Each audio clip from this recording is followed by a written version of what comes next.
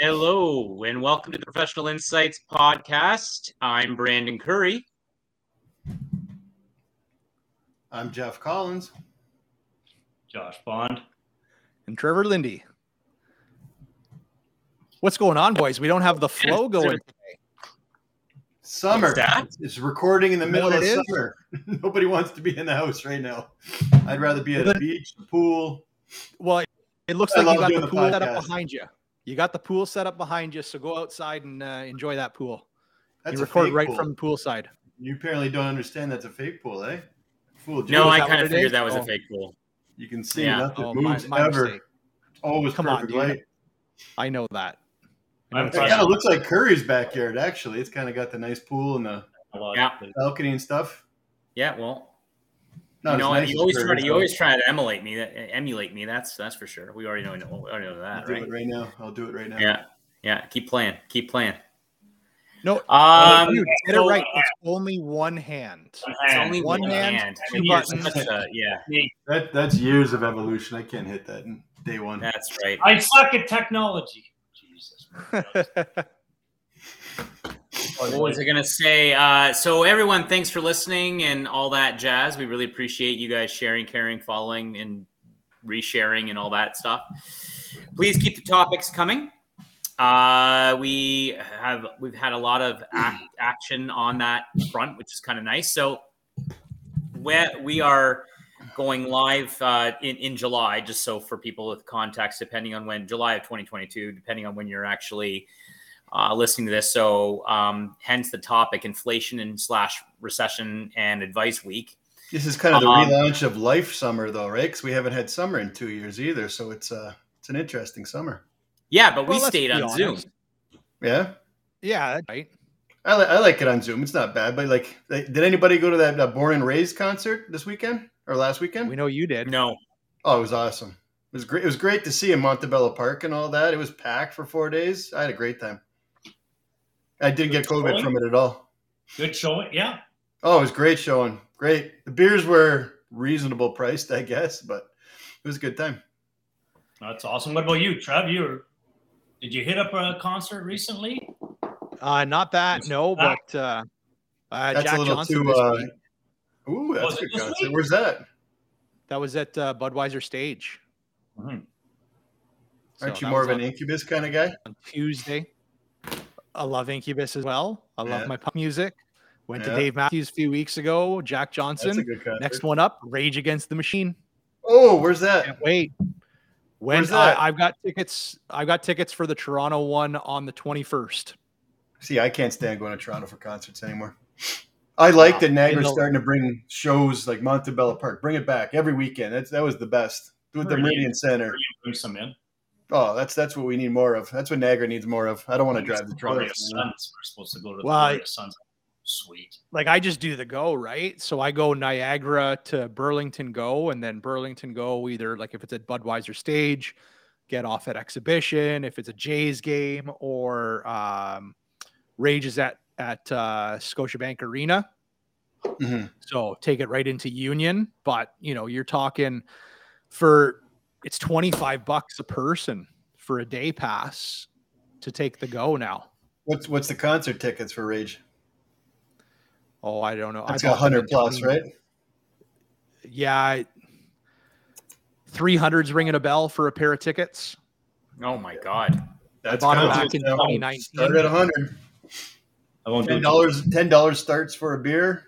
Starts at 100 for a ticket. Well, it was funny because we got on the Canada Day weekend, took the kids up to see the Jays game. So they won that too. He says it with like a twitch too. They won that game too, eh? No, not the game that he went to. No, they lost in a row. Yeah. You went to the the Friday Canada one. Day. Yeah. So you're saying Curry curses the Jays is what you're saying. Well, 100%. No, that was fine. I didn't care about that. I think the big thing was just on the we still managed to spend $300 on free tickets. Yeah. Right. And the tickets were the best tickets I've ever had, which are 4 rows behind home plate. Ooh, that's but nice. To your point, it's very nice. Great seats, amazing seats. But we took the go up, and on the weekend for July, for the Canada Day weekend, it was only $10 an adult to travel on the Sunday round trip, and 50 the entire weekend. So you can't beat that. But to your point, Jeff, get in there and it's like $18 for a beer or $22 for spirits, or it's ridiculous. Like you're $150 to get a buzz. To bring the kids? Yeah. For one person. Yeah, we brought the kids. Yeah. So like it was 50, 60. Well, yeah, $50-$60 for rounded pizzas. That's all we had. Pizzas and some drinks and whatever. Anyway. No street meat? You got to hit the street meat there. That's what you do. Street meat. No, I didn't get the hell. No. Yeah, I know. Wanted to, but it's the kids. So you got to be, careful on that one. You don't want to be in the toilet the whole time there. No, not at all. But that goes to what we were talking about, like inflation and recession and advice week. So that's actually a pretty good segue because that's what we were talking about. So, I think our new thing is we're going to start an update on all our industries, and then we go on to the topic, right? That was what we were talking about doing? Yeah. When there's yeah.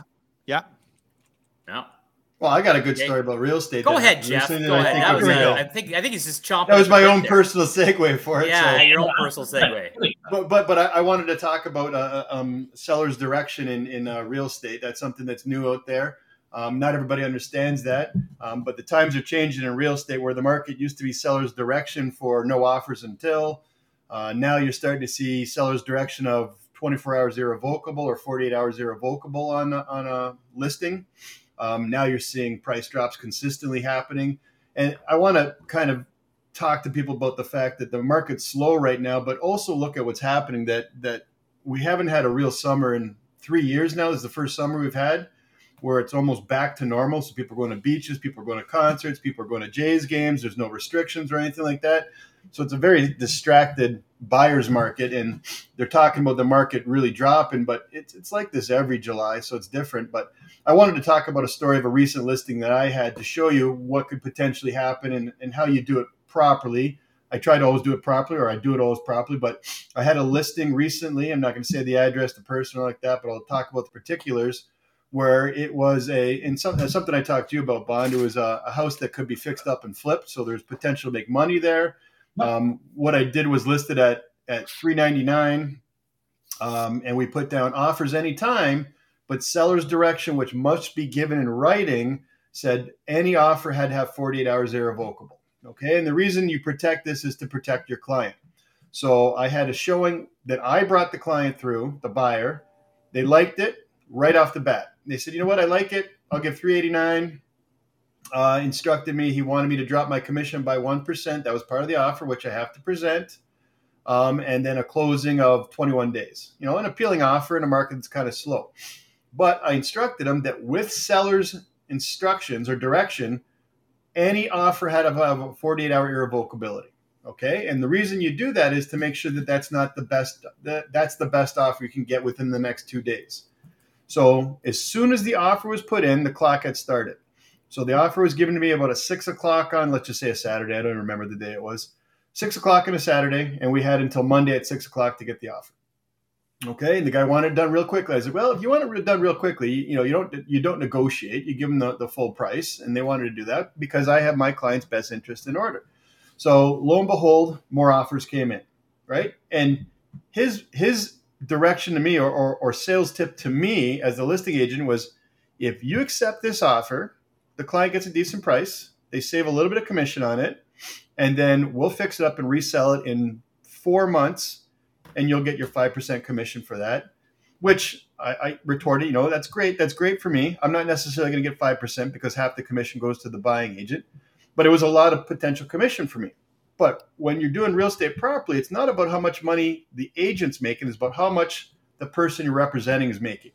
So the seller, that's great that I would get paid quite a bit, but is that the best offer I could get on the table for them? Essentially, it was like a $394 offer, all said and done, because the drop of commission on 1% would be about $4,000, approximately like that. So it worked out to about a $394.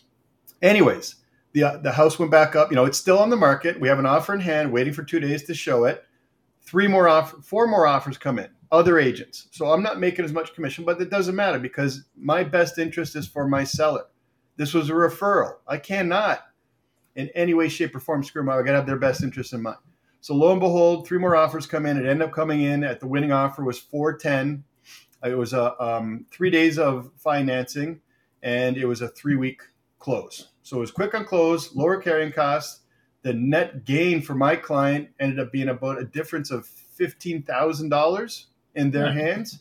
And that's why you do seller's direction, right? You instruct your seller what to do to make sure their best interest is in mind.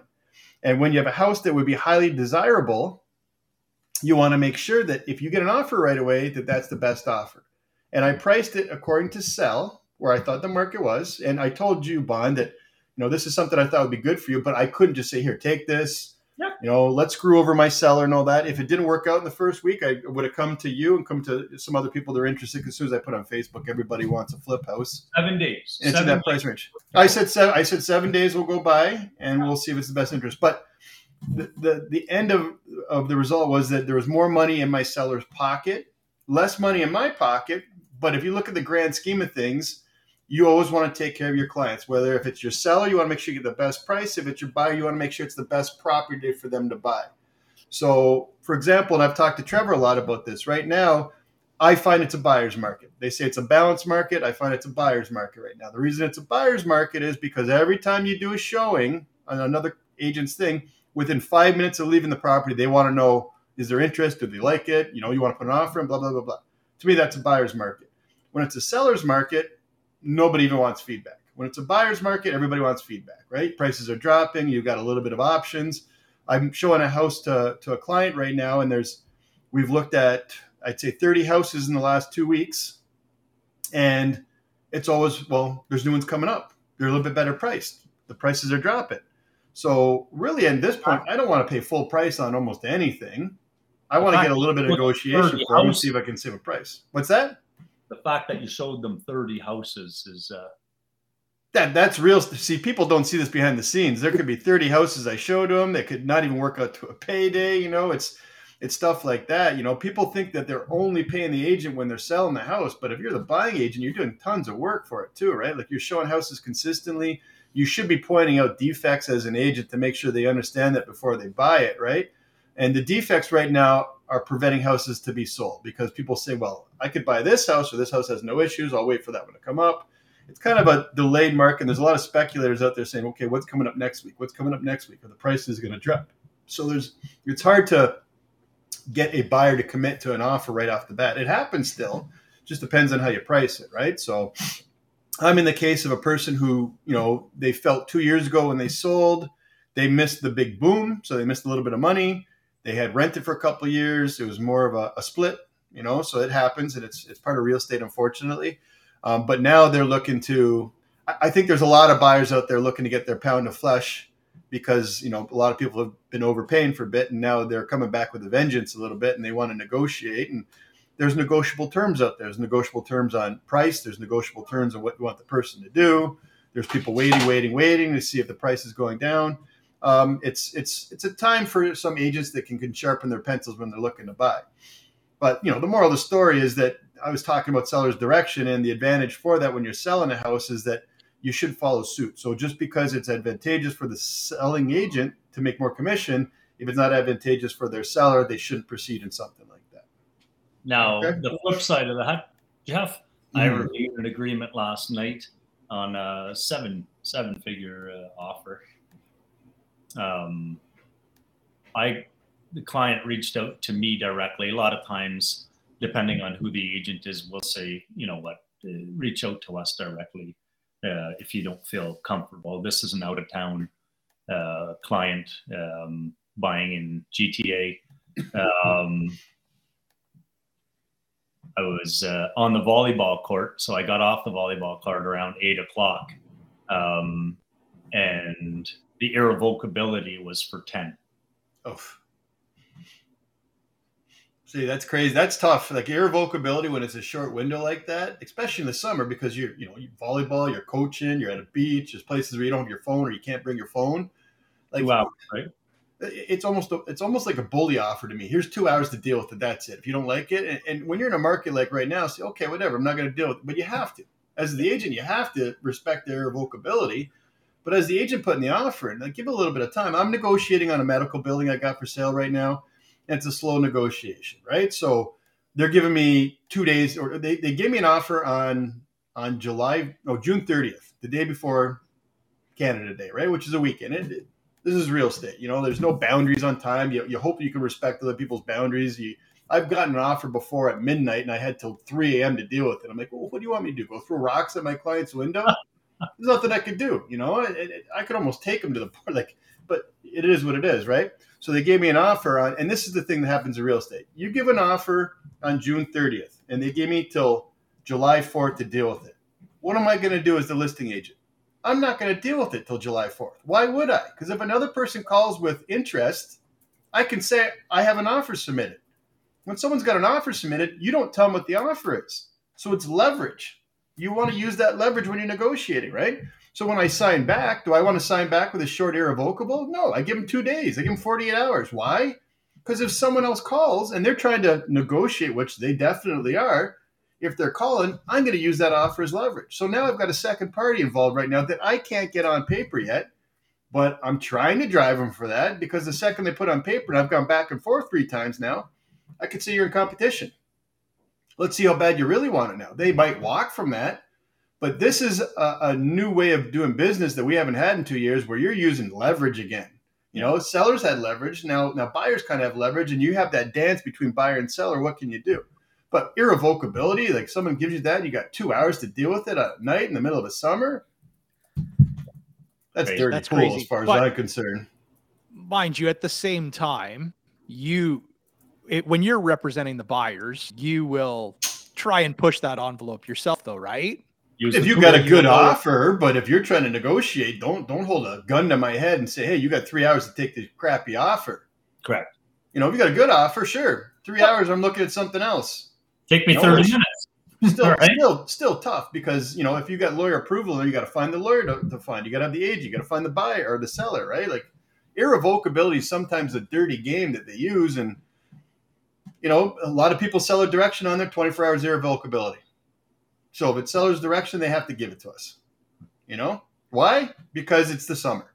Why? Because, you know, this is why everyone laughs at me, because I get out of bed 8:30 o'clock, 9 o'clock and all that. But I have to be by the phone until midnight, because 11:59 p.m. is like this dirty number that everyone's got to use.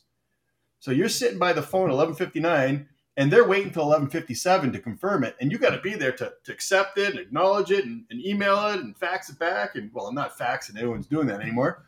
But you have to. And if you don't with that timeline, you can kill a deal. You can kill a deal. Like, when you've got a 3 a.m. irrevocability, that's the best. I love it. Like, sure, no problem. I'll go throw rocks at my client's house, you know, try to wake him up. You know, that's the problem. And the problem in summer, my one seller is in a cottage way up north. Do you think they got internet service when they're on the lake? No, and I'm not going to make them sacrifice their whole vacation. They want to sell it, obviously, but you know what? Life's too short. Enjoy your free time with your family. Sounds like they need Starlink. Well, everybody needs Starlink. Like, that's why I haven't moved in my freaking house. 8 weeks. I'm not in my house trying to get internet. 8 weeks. That's all I need to move in my house. On itself, Jeff, I think. Well, Starlink, you can't get right away, though. They can't get Our any well listeners right have now. been following the saga of Jeff Collins and The his house that I'll never-ending never house. move into. I'll never move into it. Honest to God, you have dragged this bloody thing out. Well, this is a lesson to be learned. If you're the builder, your Do it house is properly. prioritized last. Start setting up internet as soon as you break ground.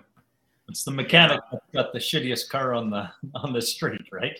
That's right. So Fixes his lot. getting Collins, 100% you can get Starlink. The way around it is you have to sign up for Starlink for RVs. It's going to cost you an extra $25 a month, but they will get you a dish immediately. I can literally go and sign up right now. You need to shit in your RV to get that. It's one of their little disclaimers on that for the deal. If you don't shit in your RV, you don't get Starlink. Well, Trevor's not allowed to get it then. Elon Musk said no.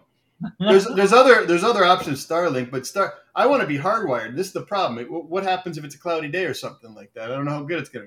I got no internet on or something. Well, the neat It is part satellite the internet, dish right? Actually, it automatically moves, like to Well, look up to the sky for the best Yeah, angle. Collins, you know it's a dish, right? Mm-hmm. Oh, I Isn't got that the satellite. satellite? I got a dish. I got satellite too, and I can't watch some of the games when it's all crappy. Yeah, but Coach here's was another hardwired, thing. so I'll never go down. Here's another thing with Starlink is the dish is also heated.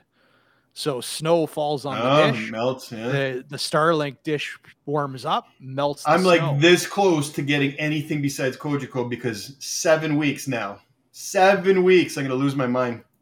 Like, we're literally there on the weekends at our jacuzzi and doing a campfire in a dirt pile because I've got no grass. At this point, I'm just laughing off. Like, whatever, I'll get it. You have to, man. It'll be beautiful. It is beautiful. The problem is my current house isn't. I want to be my new house. So can't wait to have the recording live from Jeff Collins's home. Yeah, Trevor can drive his RV there. We'll do it in the RV in the backyard. It'll be perfect. If he's got satellite, he can park up there. Yeah, be enough. The guy across the street's got an RV trailer parking spot. Anyways, let's do updates with the other guys. That's what I just wanted to say. No, but I mean, on your point though, Jeff, I mean, I had a clause too, right? Just the craziest of clause sometimes you see in agreements of purchase and sale. And this clause in particular, we were on for the sellers, and the clause was inserted by the seller's agent specifically, because buyers draft in most instances, to allow the sellers to extend. Remember we talked about this, Jeff? Yeah. So it allowed them to extend to a particular, it was August 4th, or a date to be agreed to by the parties. Which is always funny. I find it that's mutually agreed on, because one party could just say no. So what's the point of it? Because you could still do that as an amendment. So what's the point of that clause? As long as both parties mutually agree, that's like saying, like rain is wet here. Like it doesn't matter at all, because one party says, no, I'm not doing it. Then that clause is useless. 100% shit. It's the same as doing an amendment. 100% shit. So then our client's sitting there saying, okay, well, we want to push this a couple of days and we want to rely on this clause. Oh my God, some of the clauses are the best. That's what's the best about you and John. I can call you at any time. What do you think of this clause? Garbage. Get rid of it. Okay, perfect. Like the one clause in this property I'm trying to get done, it's take over all the leases. Very simple. Take over the property, and we're not kicking anyone out. It's commercial lease, right? Yeah. 60-day clause we want for conditions on it. I'm like, okay, so you want me to tie up this property for 60 days without a firm deal at all, and then you can walk at the end of 60 days. Yeah. Sure, that sounds reasonable to me.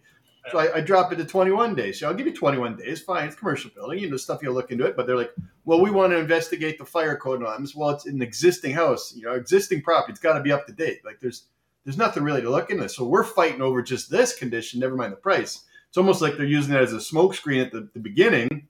Give them their time. Give them their time and put an escape in that you can continue to offer it. And if you find something, then you push the pedal on it.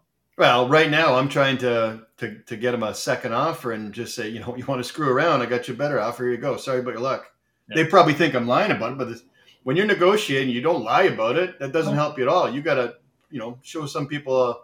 I hint this. Look, there's someone sniffing around, and my goal here is to take the other offer and screw the other person because he's been gouging with little crappy deals. I love it. My favorite thing in real estate is negotiations of it. I love it, and it hasn't been around for a while.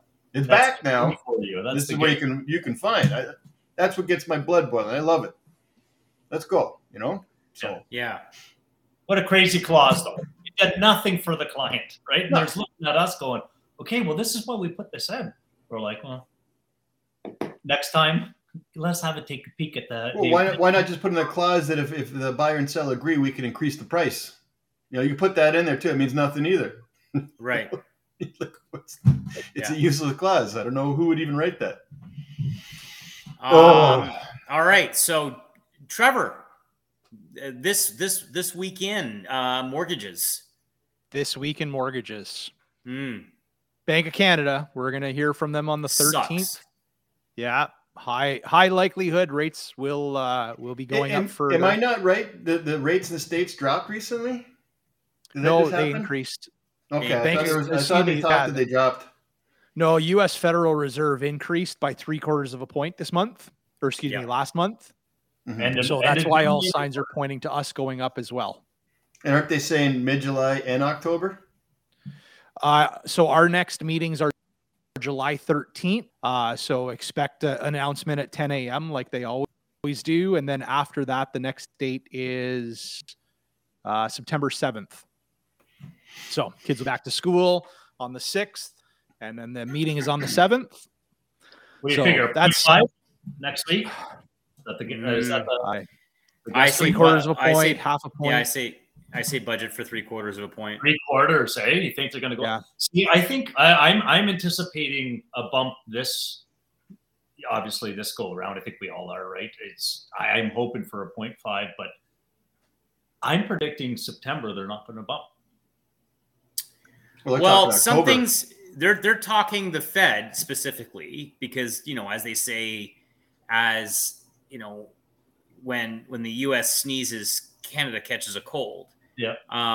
And we need to realize that they really control the game. They're calling potentially if the economy keeps going the way that it goes or it contracts, how they think it's going to contract. We're looking at potentially rates being cut in H2 of 2023. I think that's a bit audacious. That's too lofty. I just don't think inflation will be curbed enough or supply chain issues will be curbed enough to really, you know, gear off on inflation. Do you know what I mean? Yeah, but I let's just don't be think that's going to realistic, happen. though. Right now, what's driving inflation? Supply chain issues. Supply chain issues and fossil fuels, oil Yes. and gas. Those Yes. are the two, and also travel. 3 key areas that are driving inflation. If the Bank of Canada and all other central banks continue to raise rates, does raising rates really impact those industries? Short answer, no. Right? They're not going to be. No, not directly. I mean, it just goes to people's individual spending, right? Which, generally speaking, would allow less money for travel. Yeah. So, but then the supply chain factor, we have zero control over, and the fuel, we have zero control over. Right. So no, this is and that's the thing. You're hitting the nail on the head. They're punishing the wrong people here. They're just the reason why we have the high inflation that we have are supply chain issues and oil and gas. End of story. Because the minute you increase, in Canada specifically, you know, minimum wage going up in October again to $15.50, and in January in Ontario going up to $15, that would have caused inflation to go up because, you know, there's your cost of goods for services, right? Going up. But the major sustained inflation is when you've got, you know, gas going, you know, it's costing people, oh my God, it's costing me $150 every 2 weeks. No. And I got an office to go into. So like my gas bills have easily doubled. So that like, and then I don't have the ability in my line of work to pass on those increases onto an end client. My costs are my costs, or what I charge is what I charge. So the good old gas surcharge on everything. Yeah, there's no gas surcharge or anything of that nature. But when you do that to a truck driver, right, or to a farmer, sure, there's all your produce that ends up going up. There's your transportation charges that ends up going up, your restocking fees, anything you want to think of that involves shipping and handling, they all go up. So people think that because you've increased the minimum wage or you've, you know, put a surcharge on, you know, gas or something like that in order to curb demand, the reality is it just keeps getting passed on to onto the customer. Yeah, so 100%. There's nothing you can do about it because no one's going to take it. I mean, it's just not like you're going to turn, like, unless you've already had a contract signed, like to build a home, for example, and there's no escalation clauses in there. No home builder is going to sit there and take it all on the chin. It's just not going to happen. No. You're going to pay more. They just keep passing it on because their margins have to stay the same. It's kind of like when I get really ticked off when I hear people talk about, grocery stores increasing the prices and all this kind of stuff. It's just like, well, you need to put that comment into context, because they're increasing their pricing. Yes, but everything's increasing because of inflation. So you can't turn around to a business and say, or to a home builder is a better example. It's more, easier for people to understand. Hey, costs have gone up. No, you take the hit. You take less money. It's like, no, that's not how it works. See, there's some home builders out there that didn't have the right contract drawn up either, though, because this was such a difference of the ball game, right? Where there's a lot of them. We ate quite a bit of money last year, So right. we had an escalation clause in there, but we had to make the determination: do we want to really piss off some people here and kill our brand, or do we want to eat a little bit of money here and still be profitable, but then proceed forward? But now, going ahead, we damn sure make sure here's the escalation clause. We're not eating everything here.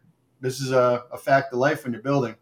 And nor should you have to, right? Yeah. Why should you have to as the build? Like, it goes back to, conversations that a lot of us have together about like entitlement of individuals, right? And feeling that this is what right do you have to increase it? Well, hold on. Like, why do you feel that this company should eat the losses, right? Like the whole argument between, self-employed, corporations and things like that, and, paying higher wages. I'm not against companies paying higher wages, but at the same time, we also have to look at, is it a small business? Is it a large corporation? Like, right? These things come into the mix. I'm all about fee for service. I'm all about fee for service, right? Like, you produce for me. I don't care. I'll pay you the star, the moon, the skies. At the end of the day, you get something done, you get it done well, and you get it done quickly. I'll pay you. Well, to Trevor's point, I mean, like, and this is leading into the inflation conversation, right? Like, we're deep in this conversation. We're deep. Like, I mean, at the end of the day, we're whiskey deep. How many meatballs were sitting on a couch in Q3 2020? Not smelling that a recession was coming at some point in time. Yeah.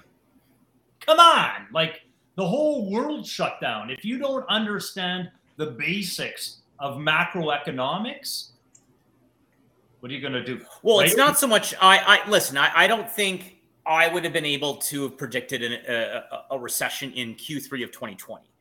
In Q3 of 2021, 100%. The Bank of Canada and the Fed should have started raising interest rates a lot earlier than what they did, so that people would have started to gear down their spending. You're right. I exaggerate, but I would say like the end of 2020. Yeah, my whole thing was when vaccines were made available, and the world was starting to open up to some capacity that we could see a glimmer of hope. Then that's when the Bank of Canada and the Fed should have started, just a quarter of a basis point, should have started raising it, just going, guys, like, don't call my bluff. This is coming, right? Yeah. And they didn't. It was a smokescreen.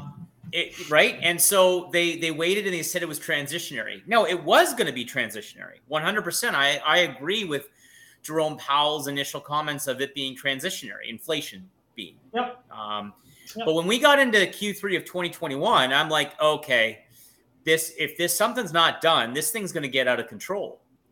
But to Trevor's point, why should a small business owner, eat the costs of inflation, significant inflation, the highest in 50 or 60 years in some jurisdictions, that has nothing to do with them. So you're a small business owner, and this is what's happened in the last 2 years. You've had in Ontario, let's say the province of Ontario and a couple of provinces throughout Canada, we've had minimum wage get increased. Just recently in Ontario, in January of 2021 or 2022, it took effect, but it got announced in 2021 that minimum wage was going to $15. And then it got announced again in October of 2022. It'll get an increase to $15.50 an hour. Okay, so right away, you've got two increases to your your most variable and costly expense, which is labor. Then you have, the last time I checked, my property taxes, along with commercial property taxes, keep going up. So either the mill rate increases or your property value gets appraised and that gets increased. Either way, your property taxes go up every single year. Did you see St. Catharines Mayor talk about property tax, and he knows the problem coming because they haven't raised them in 7 years, and they said people aren't going to be ready for it. Well, it's not that they haven't raised them in 7 years. It's these happened on 4-year cycles, right? So the last time that MPAC has done anything of significance was 2016, 2017. Well, all of those property taxes have come due at the end of 2020, and then appraisals got canceled in 2020 and 2021. So now MPAC is catching up and trying to do what should have been done in 2020 and 2021, all in 2022. So you're going to get a whack of people that are going to get a massive property tax increase, at least in the province of Ontario through MPAC, in the next year, because property taxes end up getting implemented, at least in the city of St. Catharines, in July after the budget gets passed. Yep. This is going to be ugly. It's going to be ugly. It's not going to be, you know what I mean? Like, I'm even having conversations with my wife going like, something's got to give. Like I told her, like when we come September, we're going to have to redo our cash flow statement just to kind of make sure that we can still afford and do one of the things that we want to do, because everything's increasing. And I don't know when the hell, this is all going to come. Right. I'm expecting it's always good to take a look, but yeah, for sure. It's even more so based on current climate, right? I got to ask. So you said September, you're going to reevaluate the cash flow statement. So are you handling this similar to how the Bank of Canada is with monetary policy? Spend now, July, August, get yourself to September, then tighten up. Buy all your shit right now. Right. Yeah. Good. Yeah. Good. That's a really good, that's great advice, Trevor. That's phenomenal advice. Yeah. Yes. Yeah. Spend. Oh, it's not my advice. No. I'm just analyzing what you've said. You're the financial advisor here. How accurate was CMHC? I'm putting it into layman's terms for everybody. How accurate was TIFF then? I was just wondering, this predictions. Oh, TIFF? Yeah. Yeah, I don't know. I mean, like, what's that about TIFF, Mac? Yeah. We should just mean predictions about what was. Who's saying some things were going to happen with the housing market? Well, the nice part is the provincial party is in place, the federal party is in place, the beginning of the terms really, and now all the pain's going to come and nobody can change who it is. Well, no, and that's exactly it. I think that's what a lot of people don't understand. And so this is going to these prices are going to keep increasing because small businesses, like your water bill goes up every year. Your gas bill, definitely now our gas bills are going to my gas bill for my pool heater that I've been using for the last year and a half. They're like, oh yeah, we just did an estimate of gas. So here's a $983 bill for you over the last year that we were wrong because we couldn't measure your meter. But now I got to look into it if they're charging me at today's rate or when I was using it a year ago. So that was nice. Oh, here, screw you. Oh, nice. It feels like death by 1,000 cuts, though, sometimes, right, to some people, right? And I mean, just, Curry, to your example, just in terms of the contract, right? Like from my perspective, in Jeff's contracts that we prepare, and we give him the option of having that escalation clause, right? But could you imagine putting the shoe on the other foot where you negotiate that contract, and the time that you negotiate that contract, the price is firm in your mind that you're paying $400,000 for a house, right? You qualify on $400,000, you go to the bank. Next thing you know, X, Y, and Z happens. It's not really the end user's fault either.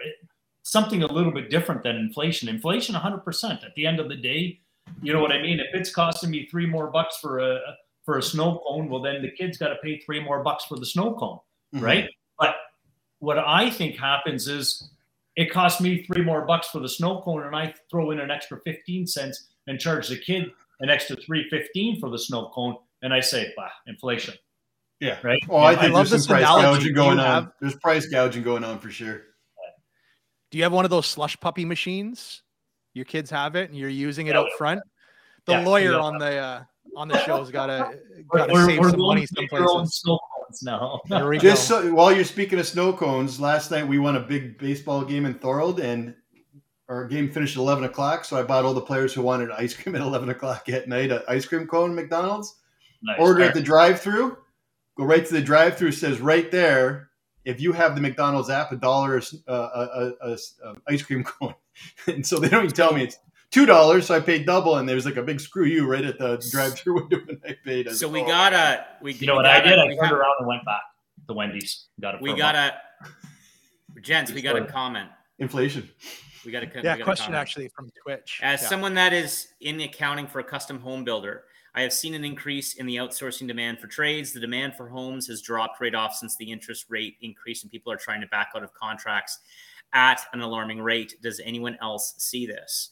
Let's go with the legal side first, Bondo, and then is Collins really is he custom? Should he be able to answer? We do custom.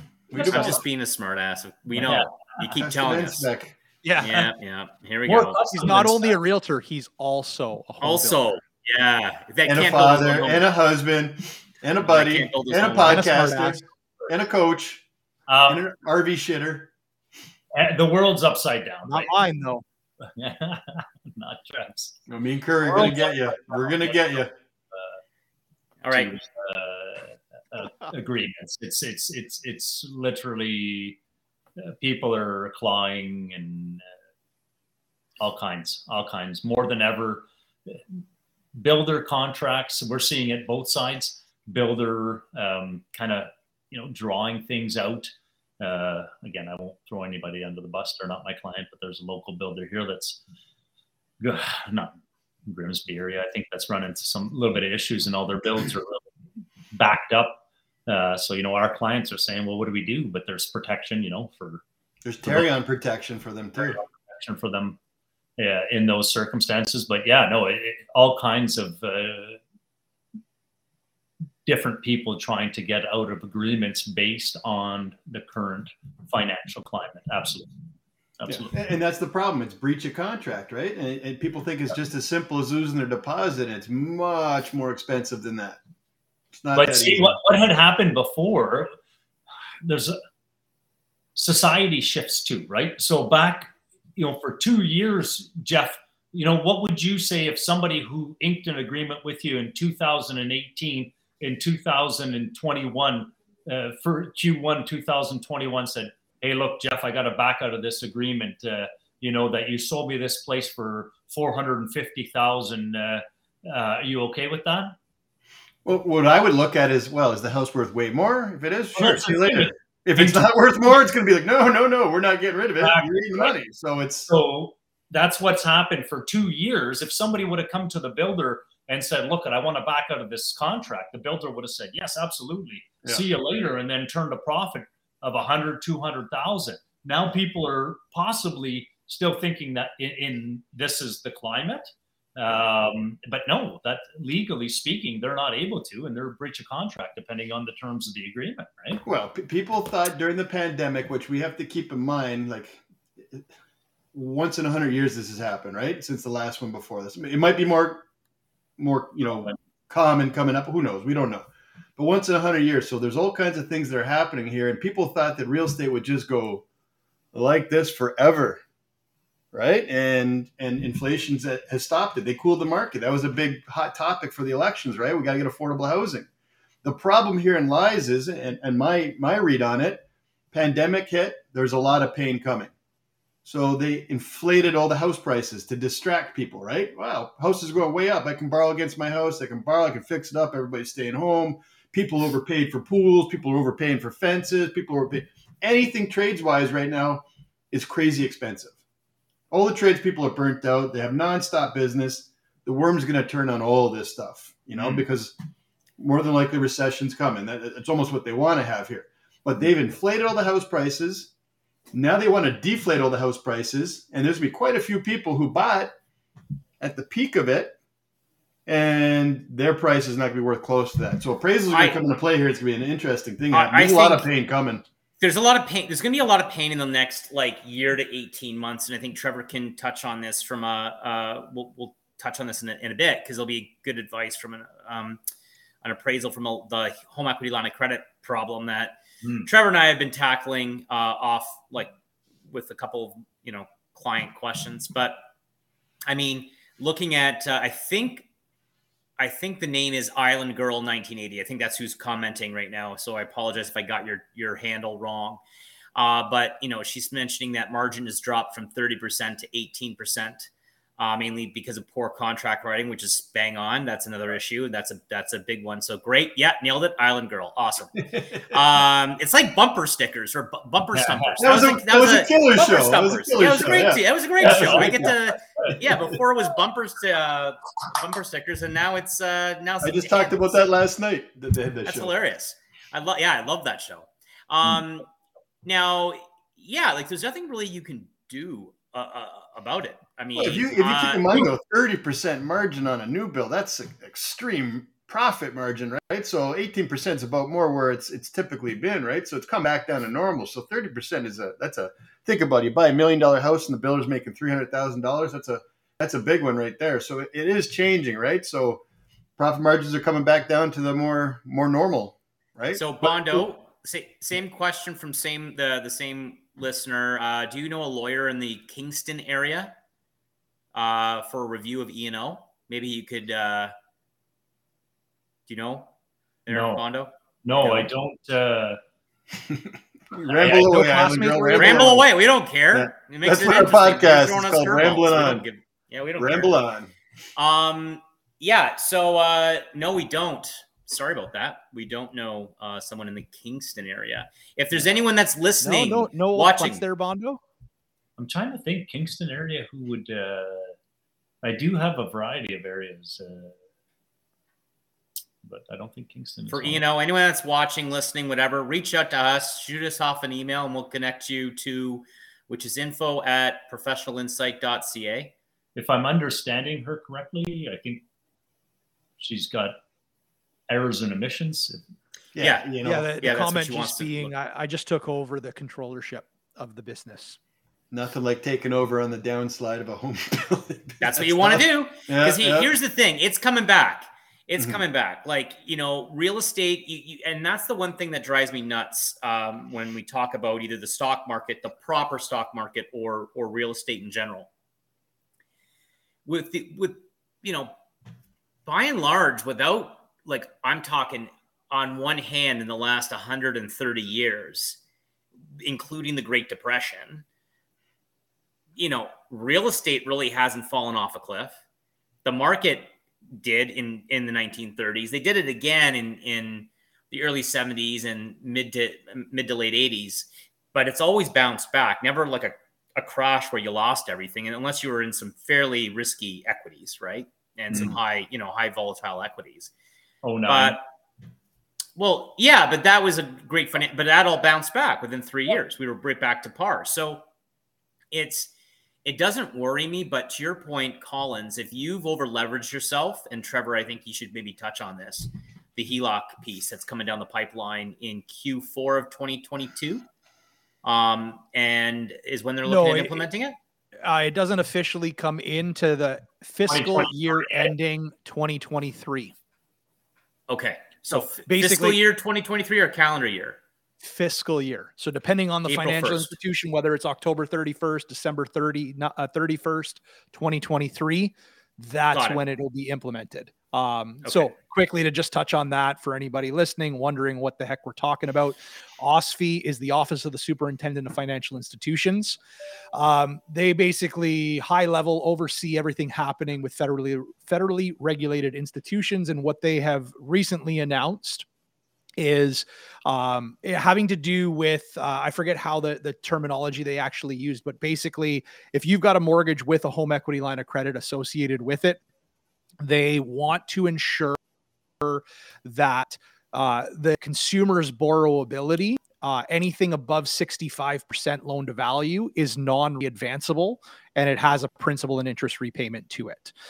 So you can have a line of credit product with your mortgage, as long as the loan to value is 80% or under. The line of credit itself can only be 65% of the total value, but you can have that additional 15% with a term loan repayable. And so they've implemented a new strategy, basically saying that as anything above that 65%, the borrower can't get access to anymore. And that's the change that for some institutions, they have to tweak their credit product to ensure that it doesn't happen after the fiscal year end 2023. Trevor, so sorry to interrupt. I want to make sure people understand what you're saying, right? So, so the first piece is, let's use me as an example. I did a refi a couple months ago, right? And I go and I get a home appraisal, right? And the home appraisal back in March ends up being, I'm going to make it up, home ended up coming in at $1 million, right? This is before the interest rates increases actually took effect. I'm dealing with the credit union. And in the province of Ontario, credit unions can go up to 80% loan to value. So let's assume incomes and everything, credit rating, the whole bit, it all checks out, that I get to have access out of the million, $800,000, right? Mortgage, for easy math, is $300,000, and therefore I would have access to $500,000 of a home equity line of credit. Are we good? Am I good so far in my example, Trev? Yeah. So I think the better way, since we're using $1 million, yeah. Sorry. Well, no. Then I'm saying this global rule comes in, right? So then this rule comes in fiscal year of 2023. And how do they refigure what the new value is? Like, do they just send out a random appraiser and go, hey, it's now worth only $9, and who pays for that? So touch on that piece of it, I think. Okay. No appraisal. No appraisal. It's based on when the collateral charge or mortgage registration was completed.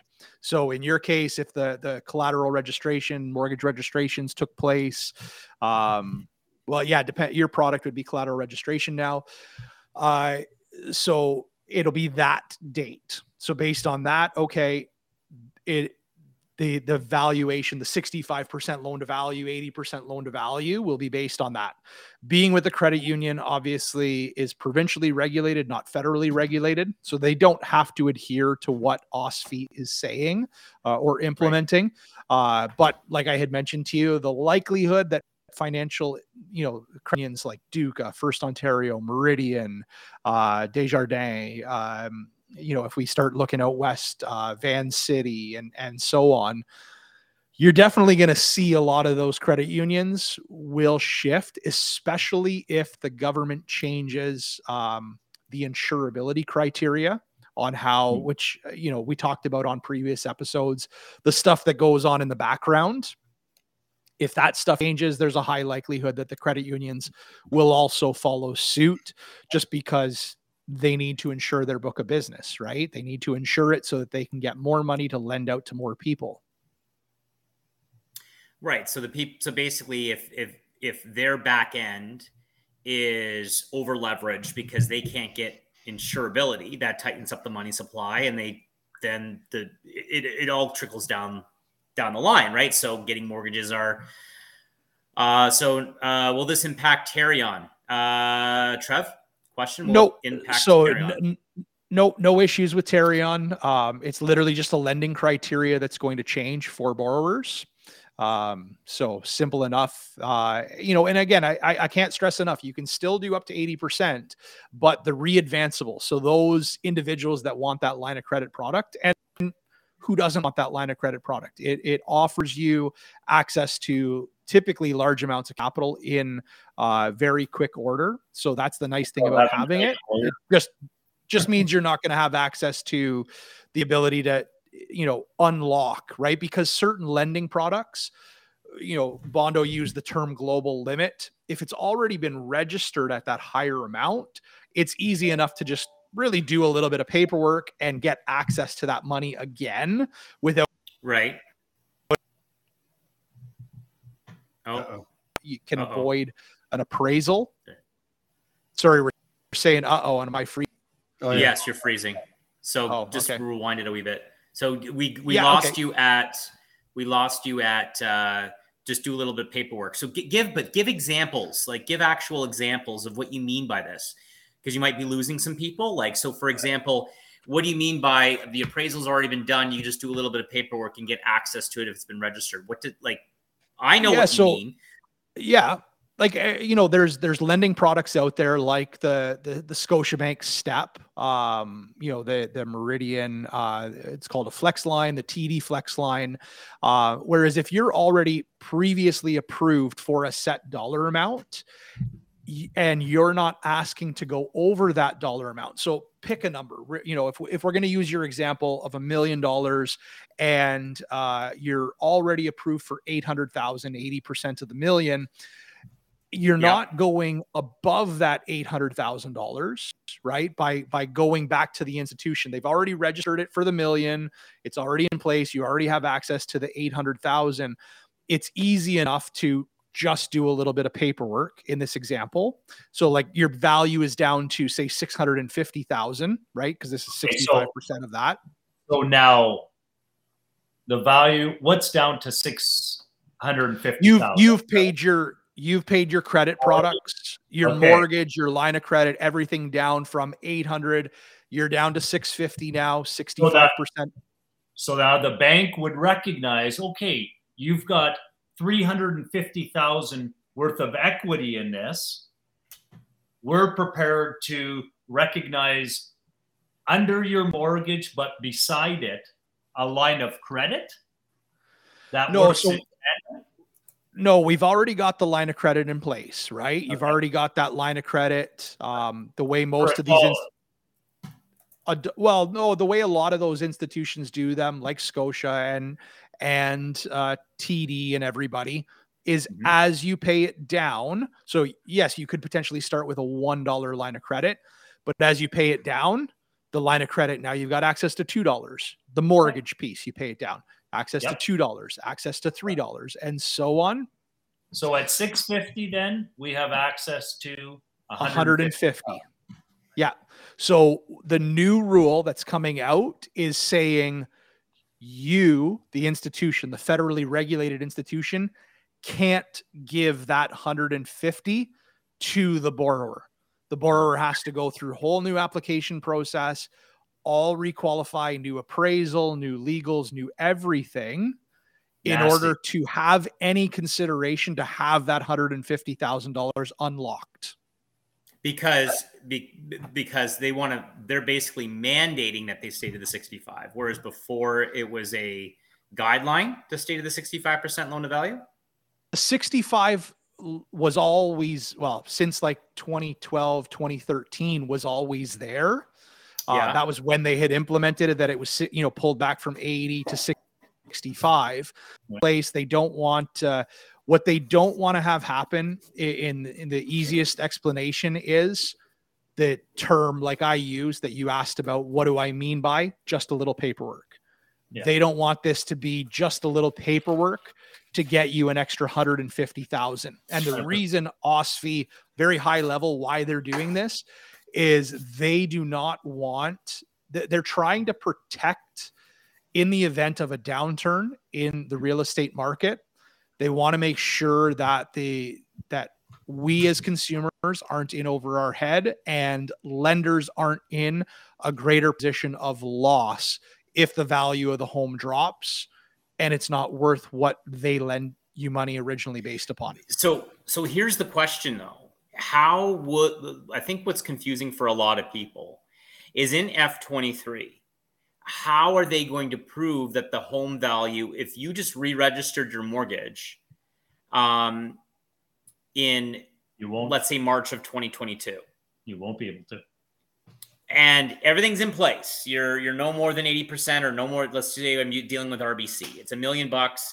I have access 65% home appraisal. I have access to 650,000, mortgage of 300,000, and a mortgage and home equity line of credit of 350,000. Right. This comes into play the only way that I would have been able to have gotten more than 650,000 is if I got it reappraised and the appraisal came back higher than $1 million. Am I correct? So like to get more? Yeah.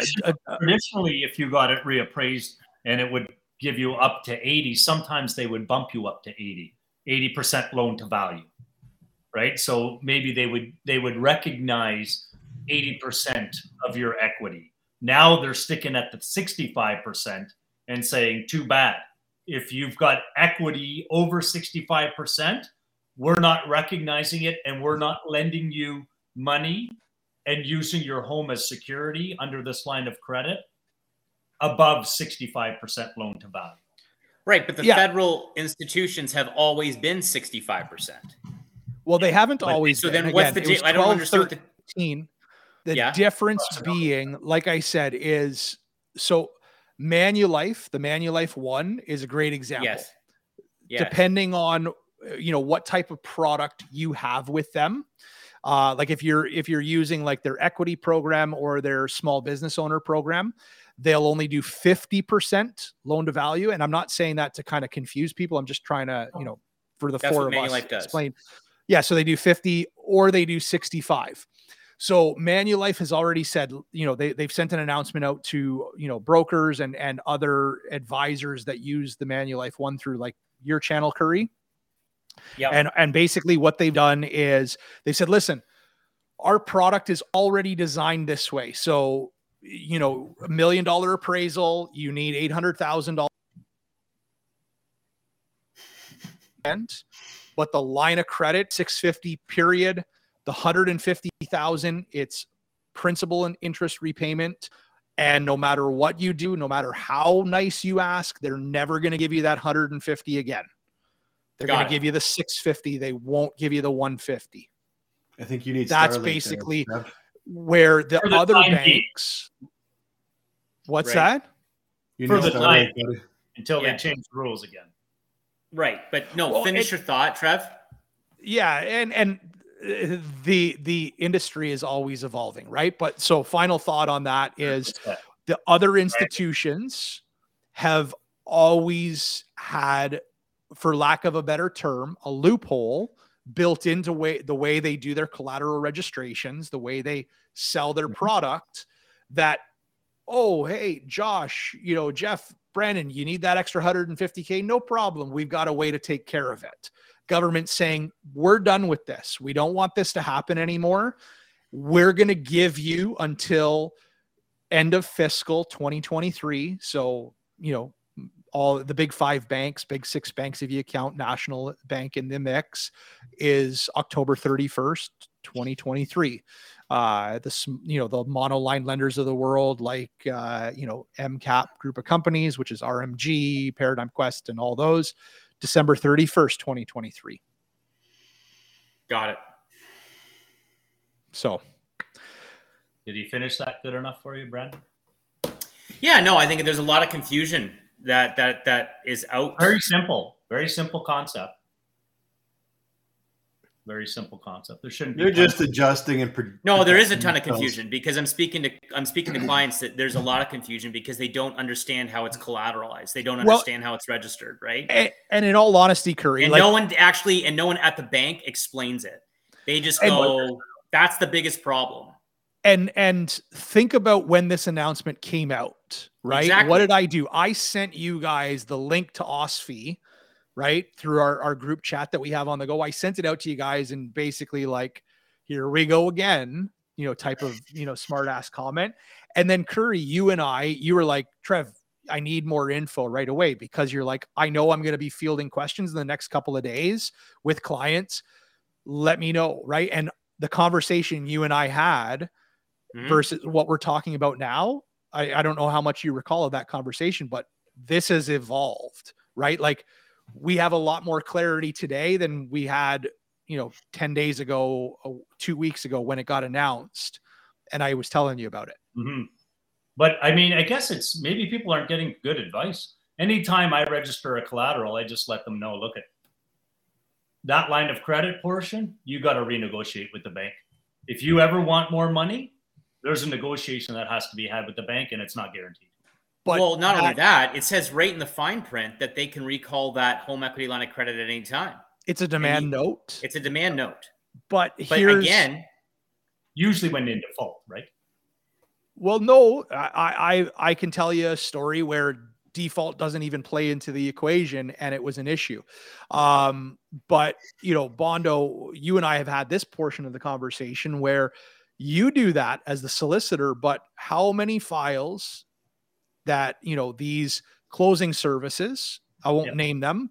I'm not, and it's not meant as a criticism to them either. Oh, for sure. But when people use those closing services, who is the closing service there to represent? The financial institution. 100%. They tell you very flat out, if you want proper legal advice, we're not going to give it to you because we're representing whoever, name the bank. Yeah. That's where you come in. But it becomes a cost game, Trev. You know that, right? Absolutely. So we can do it all internally here for $600, or you go see a lawyer and it's going to cost you more. Yeah. Yeah. He was smiling on his face. No, but what's more? Most people you're going to pay $1,200, or are you going to pay? They're going to save the few bucks, right? Well, and then also you've got the institutions that are paying that cost. So then those people that are saving the $500 and $600 are now those same people that are sitting here scratching their head saying, "I never got that advice."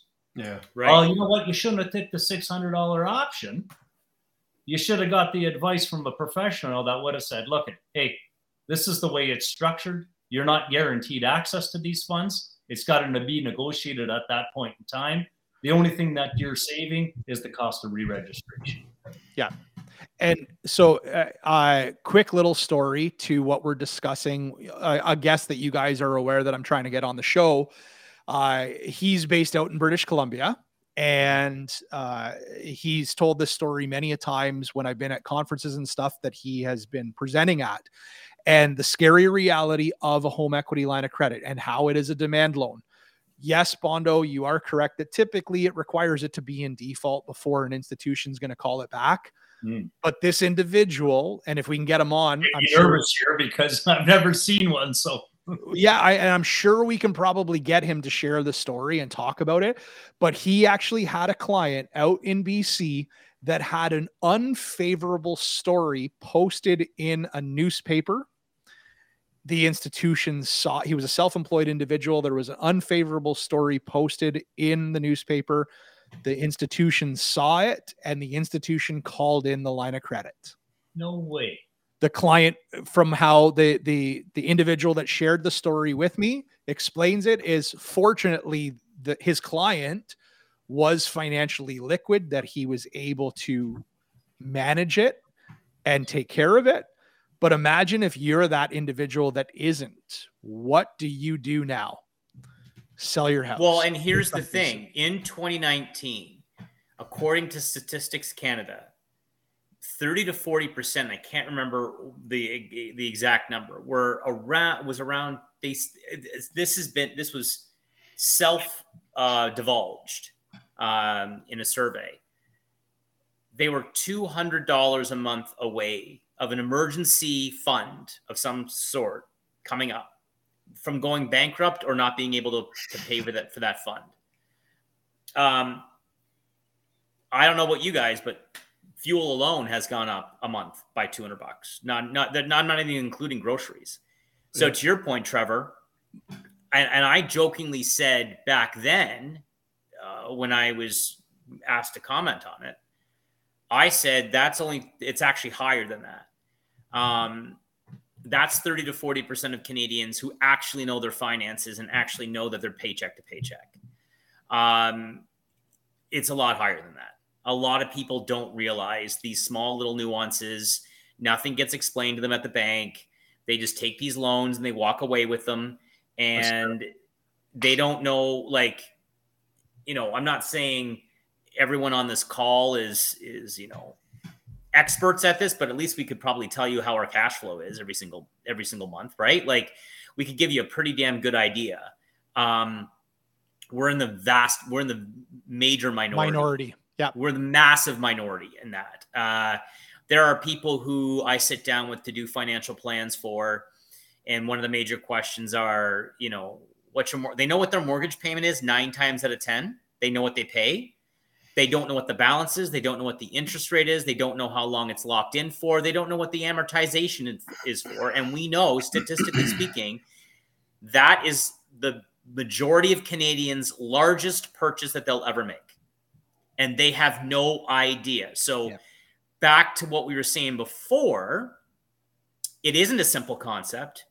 Loan to value is not very direct, because if people can't tell me what their mortgage payment is, or what their amortization is, or what their interest rate is, which is fairly basic, they guarantee you don't even read the small print or even listen to what a lawyer tells them.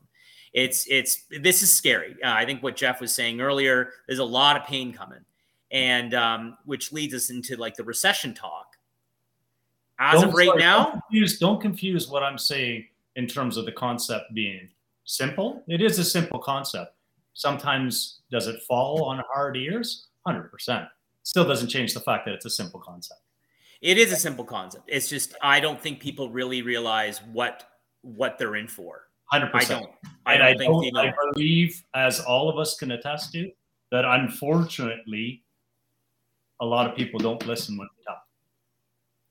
Island Girl just basically said, saying amortization to a layperson is like trying to talk fish to a dog. Yeah, it is. They and then a lot of the things too which I've had to catch it a couple times, and Trevor, you know this, as I've renewed a couple of mortgages through you. They try to make that they'll automatically re-amortize at 25 years if your initial amortization was 25 to make just have a lower payment. Yeah, right. Like they'll like, some of these people will like be, get locked in, or, they'll want you to go to the 5-year fix because that they make more money on the 5-year fix. 100%.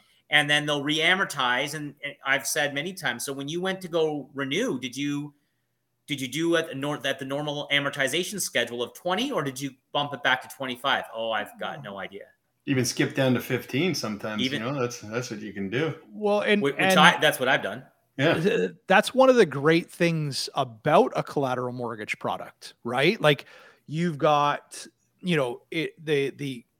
so like Scotiabank STEP will use the global limit, right? Here's the top of the umbrella, amortized over 30 years. So we can qualify you, but let's say you want to pay it off in 10 or 15, but you can't qualify for the whole umbrella at 10 or 15.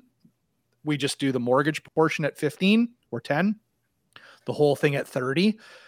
But, this is a conversation that I have with clients a lot, that they need to realize when you're dealing with a broker, access to all products, there's a certain level of disclosure that we have to go through. We talk about it.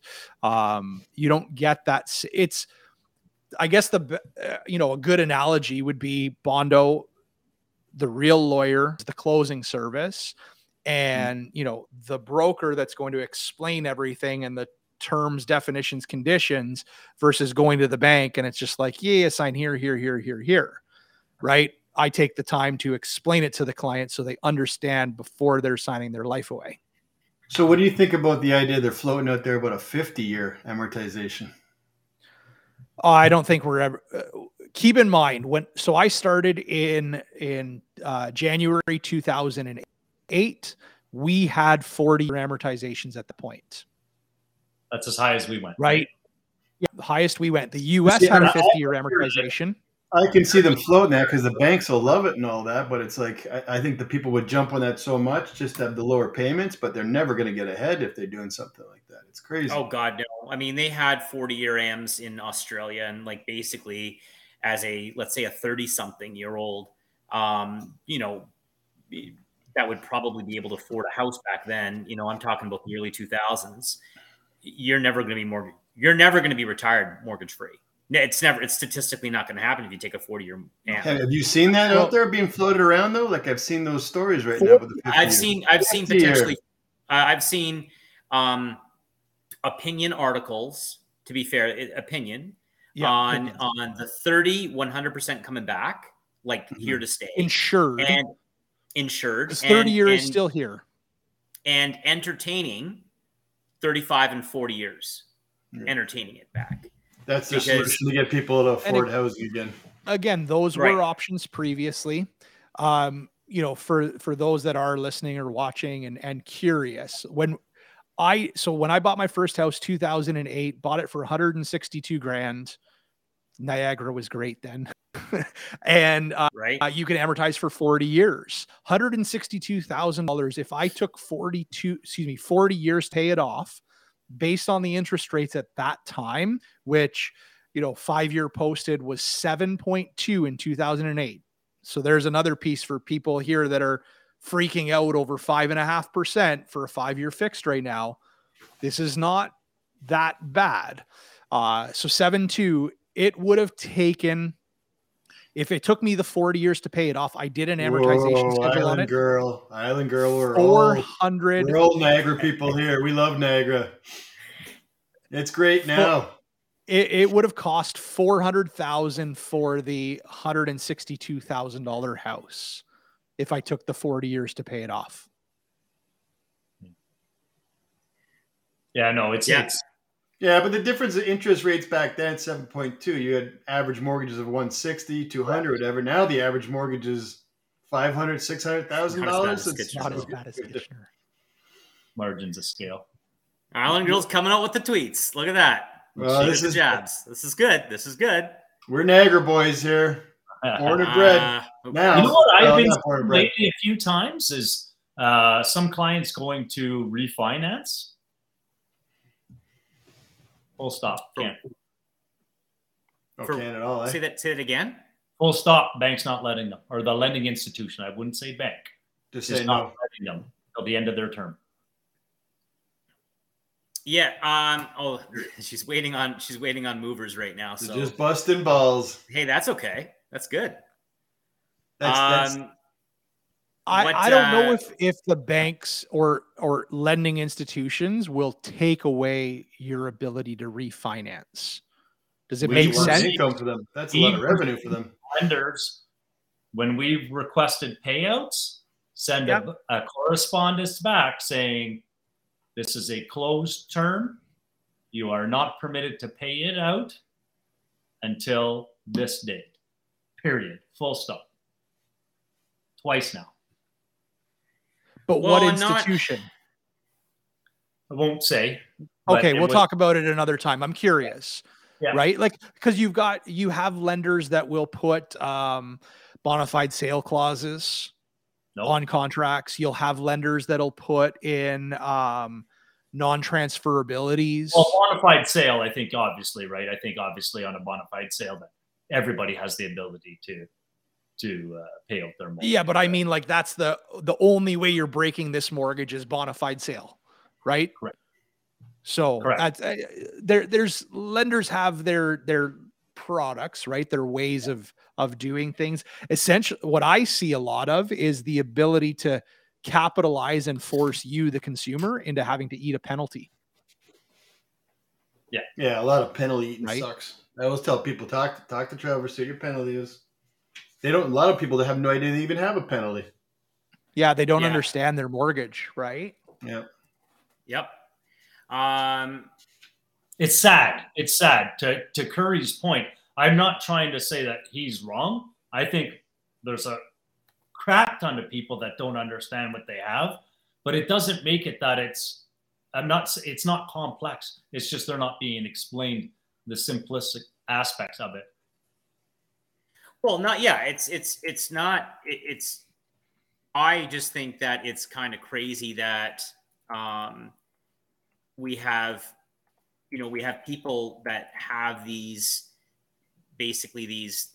massive amounts of loans and they don't know what they've got. And I think it's pathetic. They should almost initial acknowledge exactly, here's your penalty. But even still, that doesn't mean anything. There's ways to get out of it, right? Well, the difficulty is sometimes they say cost of borrowing, or it's 3 months worth of interest or interest rate differential.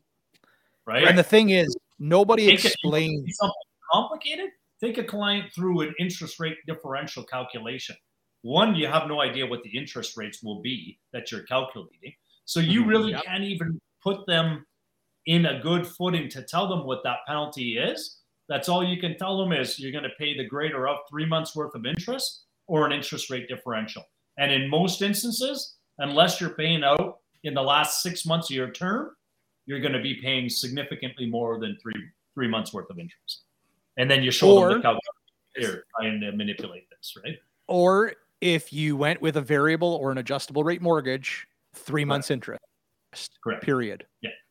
So there's it's the fixed rates out there that are getting dinged with the 3 months interest or IRD interest rate. If interest rate differential. For our listeners, Trev, on that point, what happens if you have a variable that you lock in?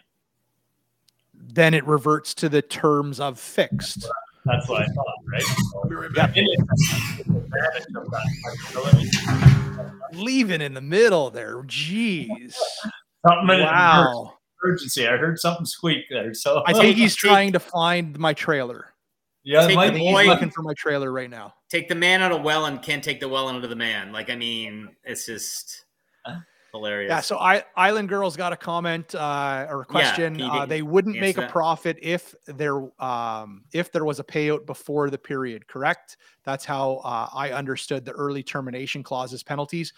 To be honest with you, they make a profit. Banks like to tell you they don't make any money off of the mortgage.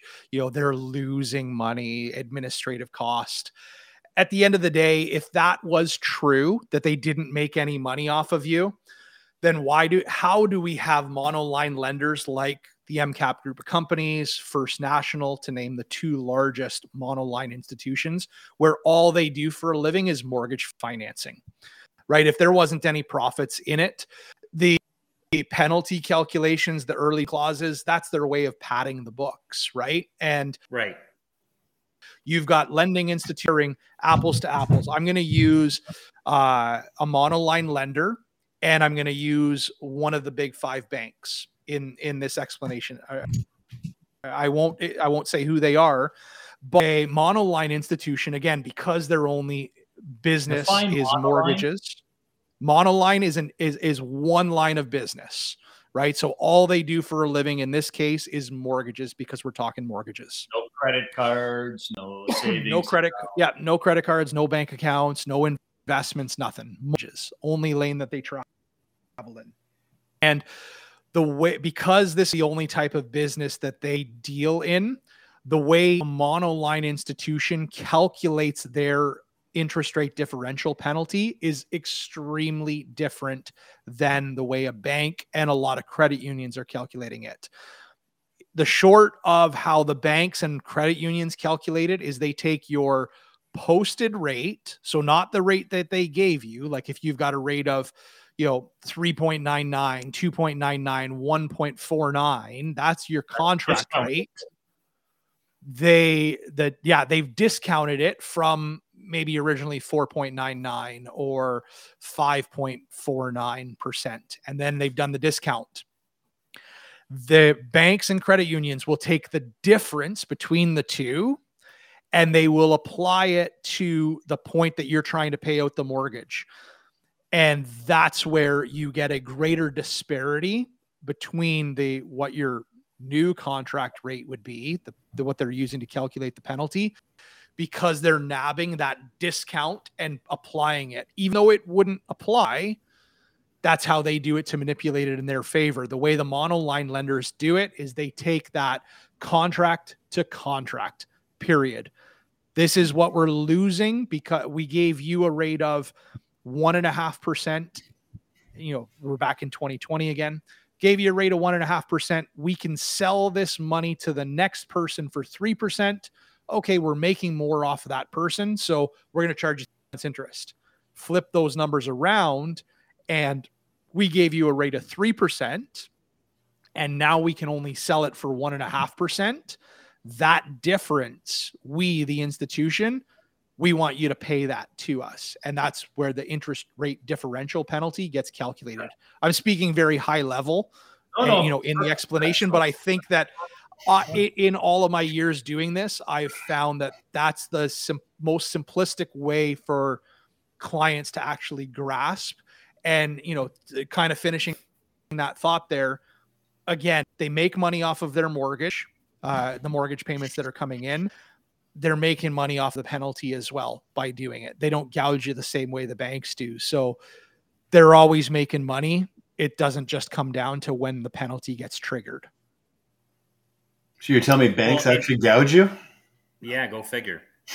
But it's so, and then Island Girl goes like, this is also why I stick to accounting and not into finance. And yeah, that's why I always say to people, like when we always talk, when people ask questions, finance more so is like healthcare than anything else. And it sounds really stupid. Whenever you ask a doctor, it's like, well, what would happen if this, or what would happen if that, or what's my reaction to this? And they'll always say it depends. Every doctor will say, unless they do a deep dive and do like a physical or something like that on you, a checkup, they'll always say it depends, because it's science and it's health, and there's no clear linear to where it should go. And finance is the exact same way. Like when people ask for advice on what they should do with this, that, or the other thing, it's just like, the answer is it depends, because it can literally, it constantly changes in what's going on. Yeah, finances for people that like, she's just full of them today. This is good. And yes, I like statistics. I do. I love it. Weirdos. What's that? Yeah. Well, yeah, I am that guy. I'm that guy. Self-admittedly, that's fine. Should change your tag to Ballbuster. What's that? Should change your tag to Ballbuster. Yeah. But the final thing that I want to chat about is the potential of a recession. So what we're seeing and hearing right now from a lot of our fund partners and, people that are way, way smarter than I, that is a recession is not likely right now at the moment with the data the way it is.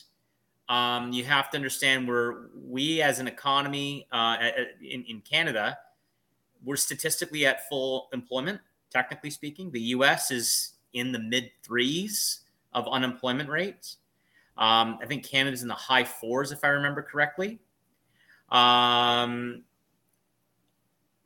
So did you say thanks that for dealing with it. Anytime, we love ball busting. Anytime, yeah, you got to bring it. Like we don't more care. ball busting, the better. Well, it's this interaction.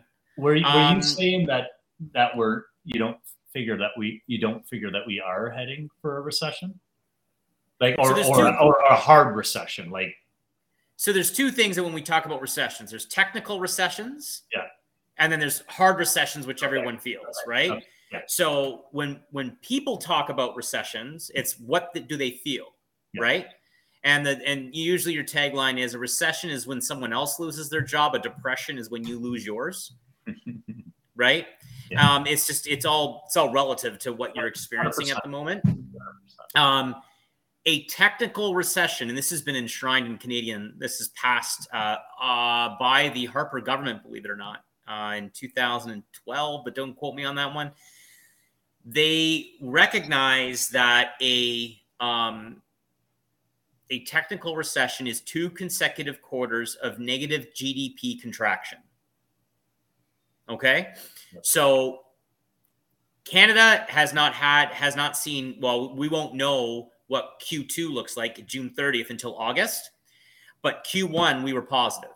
We had positive GDP growth in Canada. I think we're going to have positive GDP growth in Canada as well for Q2. What is driving that? Natural gas, fuel, and oil and fuel. That's what's driving it. Now, I'm not saying that that's not sitting, basically that's not a house of cards, because you need to go what is real GDP, and you got to strip out sometimes volatile things like natural gas and oil in order to really figure out what the GDP growth is. But I still think Canada has a lot more in the tank to get us through this year without seeing a technical recession. The US, although that is a consumer-based economy that I've said many times, is sitting at mid 3s in unemployment. But on top of that, they had Q1 contraction in their GDP. It's quite possible that if retail spending doesn't go according to plan, that they very well might have 2 consecutive quarters of negative GDP contraction. It's going to be interesting. That potentially could happen, and I think that might be what we're in right now.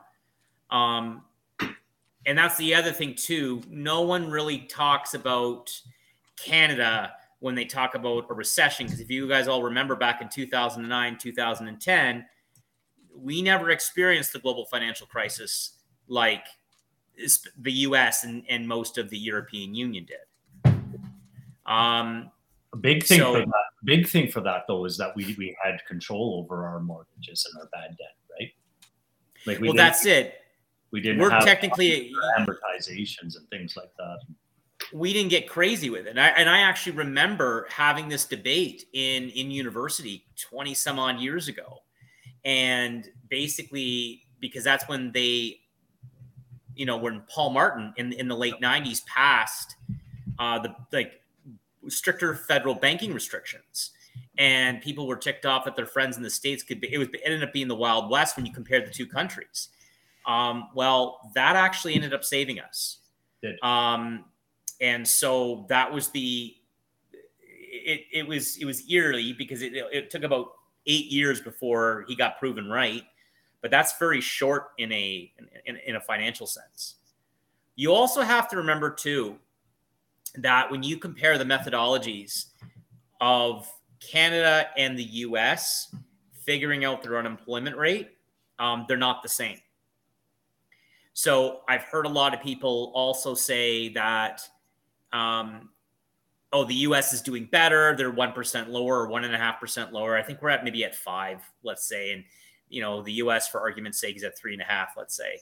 Well, they're 1.5% lower. They know what they're doing, yada, yada, yada. That's actually not true. There was a great article I read coming out of the global financial crisis from 2011 to 2014. If you would take the employment data of Canada and compare that to the US, but using the US methodology, it would have knocked 1% of unemployment off of Canada's unemployment rate. It would have lowered it by 1%, that's significant. That is massive. And what was the percentage then? I can't remember, but I don't remember what the comparative, but it lowered Canada's unemployment rate by 1%. So using, let's say, 35 million people back then, that would be instantaneously taking 350,000 people out of the labor market and saying that they're either gainfully employed or they're not looking for work, because those are your 3 categories, right? Employed, unemployed, or not looking for work. And the definitions between the two countries are completely different and what they use. So you also can't compare apples to apples when you're comparing the unemployment rate between the two countries, because it's not the same. So I didn't know that. Interesting. Yeah, I found that pretty interesting, and I just think the second half of this year is going to be super interesting. See what happens. It's going to be. It is. It's going to be really interesting. I think my advice to people, I always do it.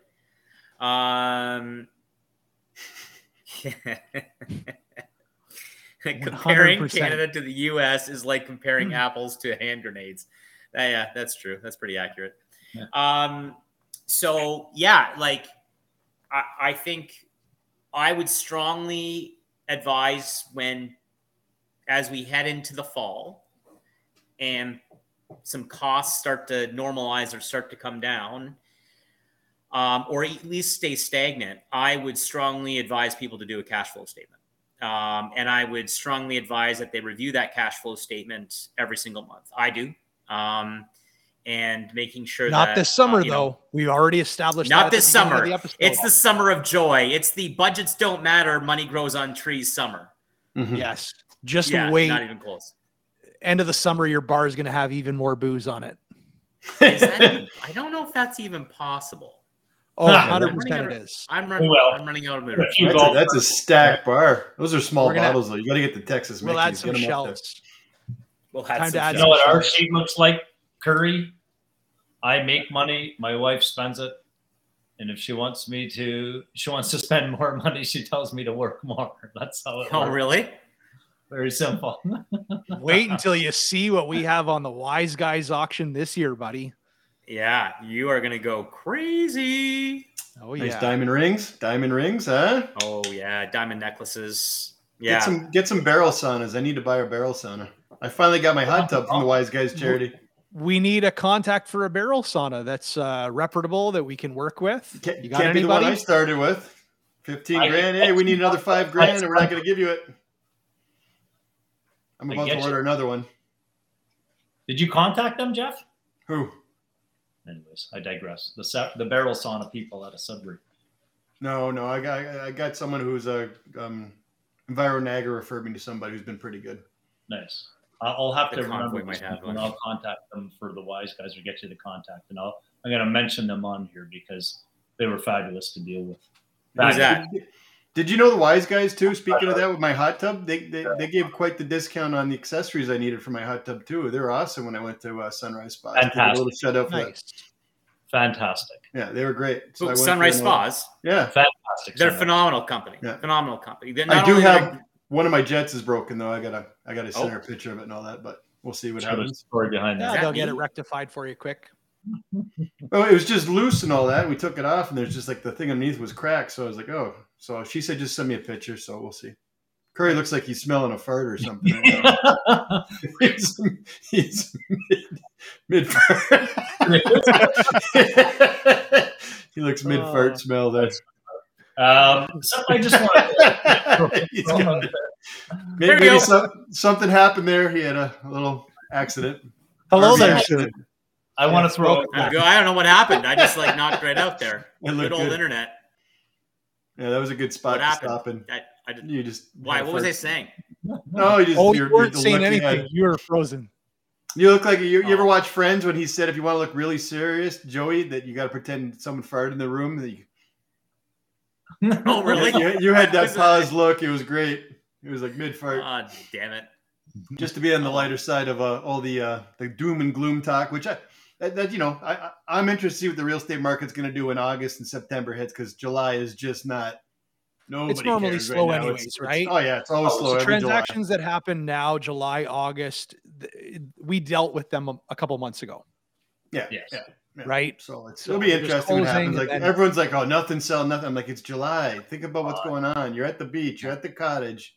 You're with Be sports fine. for kids. It's campfires at night. It's just not a fully engaged market right now. Which there's people standing by also see what happens with the rates and if the prices slide down. But there's still houses that are going multiple offers, going over list and stuff too. So it's not as People- crazy as people think. It's having a fire in a mud pit, right? Is that what you're doing now, Jeff? That's what I'm doing right now because I can't get internet, but I'm plugging away. I'm enjoying the last couple weeks at my house. We'll see. Jeff, Like- I've heard. Have you not been able to get internet at your new house? No, I haven't. I heard Starlink's really good though. I should get that going, right? Yeah. I Just think so. satellite. Yeah. I think it's like Hey. $1,500 to get it started, and then you're $150 a month or something with the Starlink. Get it? So it's $931, including the shipping of the dish and everything to your house. To your RV, right? Because they 107 can't do it to a house, so it's got to be an RV. No, right? it goes to the house. You just have to pay the extra $25, so it works out. It's $170 a month for the service. Yeah. Okay. I just want to throw something out there just in terms of some update on some legislation. It's legal, so it's boring as old shit, but just to update our client listeners who may have businesses. We have another piece of legislation that came into effect in December 2021, but it's coming down, or it came down, the hammer came down June of 2022. Essentially, it's the Working for Workers Act 2021. And essentially, the crux of it is threefold, or the big points of it is threefold. One, employers who have 25 or more employees are now required to include a policy that permits them to disconnect from work outside of work hours. So we can get into more into detail on that in a different episode. It prohibits non-competition agreements with employees, which we pretty much had on the common law anyways, and some licensing for temporary recruiting agency and headhunters and stuff like that. But the big one there is just employers that have more than 25 employees are technically required to have a policy in place that speaks to employees not engaging in work-related communications, including emails, telephone calls, video calls, etc. And as always, there's certain exceptions that apply. So just a little snippet of food for thought from the boring legal world. Well, thank you. There's nothing boring in the legal world, Bond. Nothing. But listen, policy, 25 plus people, disconnect from work, a little funky, obviously, right? But yeah, you have to have it. All right. Well, we're going to wrap up. Oh my God, I can eat. Good idea, right? So This time has just flown by today. Yeah. It did. No, literally, an hour and 45 minutes just flew right by. Yep. Well, first and foremost, thanks to everyone that listens, that participates. This time, thank you, Island Girl 1980, for throwing in the cheeky comments. We needed that. Keeps us on our toes. Anyone that's listening, and can you please share and promote the podcast? That'd be great. To our sponsors, Brand Boulevard, thank you. And Trev, we got an event coming up. Woo! Yeah, right. So something that's near and dear to 3 of 4 of us. It's near and dear to Collins as well, but he just likes to go and spend money. He doesn't. I donate every year. I buy money there every year. I have That's zero what I time say. for the rest of it. Willing to So spend relax. money. I'm contributing.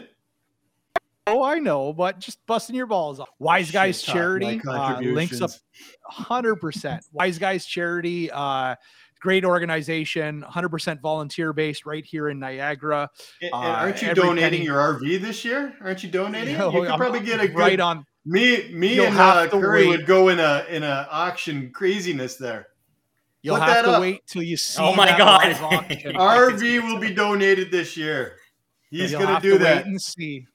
You'll have Pushes to for wait my and see. Blue You'll Mountain have every to year, attend. and he will do Like, it. take a dump in Trev's RV. That should be an auction. Yeah, there you go. An auction item. Jeff would bid on it. Curry would bet on it. I Well, could bond in there. how much money can we really raise for the charity? If Jeff, we how can much raise enough you money, put on I the would do table that. right now? I can't say unless it's put on the auction line. I'll tell you. Then when I Put go $100 up there. on it right now, Trev. We'll see. $100 We'll bucks. see.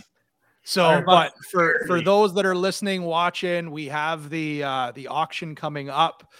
So if you're listening to this prior to on Tuesday, July 19th, we've got the silent auction the live auction. Tickets are available. It's at Capola's restaurant in St. Catharines. Tickets are available for it. And The what we did RV last will year be that we're on doing the line. what One we're night. doing this year, like we had last, is we do have the silent auction available as well. So that'll go live probably a day before, I think, but it'll be for sure on the 19th. Get out, bid. Carrie would, Lots of Carrie Carrie would wants- partake in that. She wants to bid on the RV. right. So just to clarify, Just to break For records. charity, Trev, for charity. Yeah. We'll see. We'll see.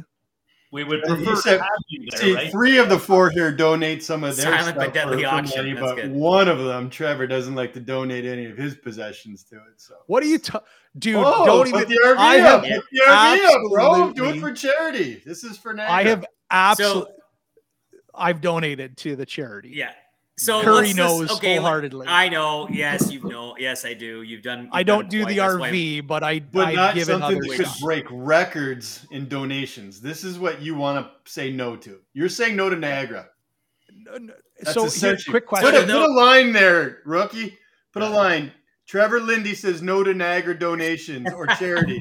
Just like Island Girl. Will not It's donate apparently his it's a RV. new headline. No, Island Girls all over it. Same with Oh, I Carrie. thought she They all went want to back. partake. Oh, Yeah, no. like, this makes apparently, Silent sense. but deadly auction. Perfect. There's the tagline. we've got some action on the RV. Yeah, the silent but deadly Wait. auction. That's good.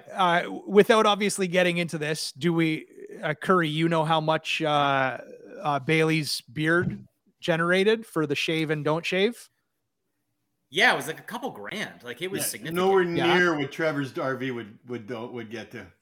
If you think it could get more than that, I Six would. figures, I would bet. absolutely 100%. I If we would, can I get, would, like, I high would four win that figures. auction, and I would have all my friends have a chili bake off the day before, and have them all come to your RV, load it full, and drop it back off the next day.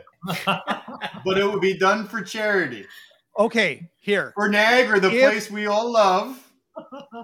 Okay, It's gotta go up. I'll throw out a deal here live.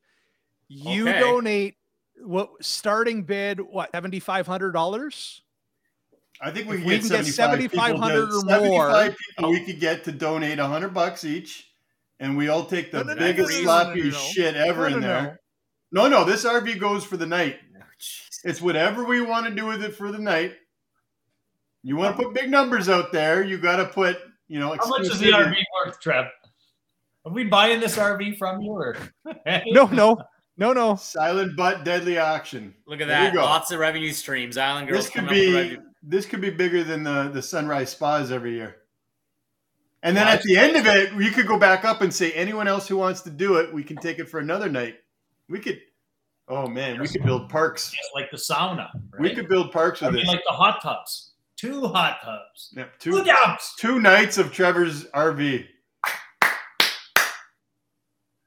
Starting He bid, doesn't even want $7,500. to talk. It could be the white trash bash, No. chili cook-off the night Trash before. Oh, Katie's geez. not How's approved. that for a headline? Live auction, white trash. We're gonna bash. see. We're gonna see Katie Lindy come up in the silent the comments right there. No. Nope. Nope. No. Oh. Talk shit about my donations to Wise. Hey, So- I didn't talk So shit about Oh, your let's just get yeah. let's just give people before we wrap up. We got to wrap it up, but what is Wise Guys? Wise Guys was created 31 years ago. Basically, there's 3 facets to it. There's Wise Guys, Wise Girls, and Wise Kids. So basically, it's a men's only golf tournament with a massive unisex, obviously, silent auction and live auction. The silent, you can register online. And you can bid anywhere in Canada. It doesn't matter. If you want to register, just go to the website. The link will be live when, Trev, do you think, the online registration? Well, definitely it'll be active the 19th. Right. That's my, for those that are listening, watching, that's my side of what I do for the auction or part of my responsibilities. So we're trying ahead of time, but vacations for people, it's makes it a little more challenging. So hopefully we can get it up ahead of time. We're, ideally if we can have it up and running by the weekend, not this weekend, next weekend, like 16th, 17th, when we're actually doing the setup at the hall, but definitely by the 19th at the latest. And for those listening, watching after, we do this every year. We do it every year. So Right, every year. Win some money in no- Niagara here. it's every, And volunteer based. well, 100%. just so you know that we are 100% volunteer based. We don't have any government funding. 100% of the money that we say we raised, we actually raised, and it all rolls back into Niagara. So, and let's we be donate clear, to a we've done variety of over charities. 4 million since the charity's inception. Over $4 million has gone back to Niagara. So the Tuesday, July 19th, we'll probably raise, let's just put a little star behind it. But mind you, last year we did really, really well in a pandemic year. So coming out, we expect to raise north of 100,000 on the Tuesday night alone, just in live auction and silent auction. So, so thank you to all the donators, the suppliers, the volunteers, everything. It's great, near and dear to our hearts. And that is about it. Bondo.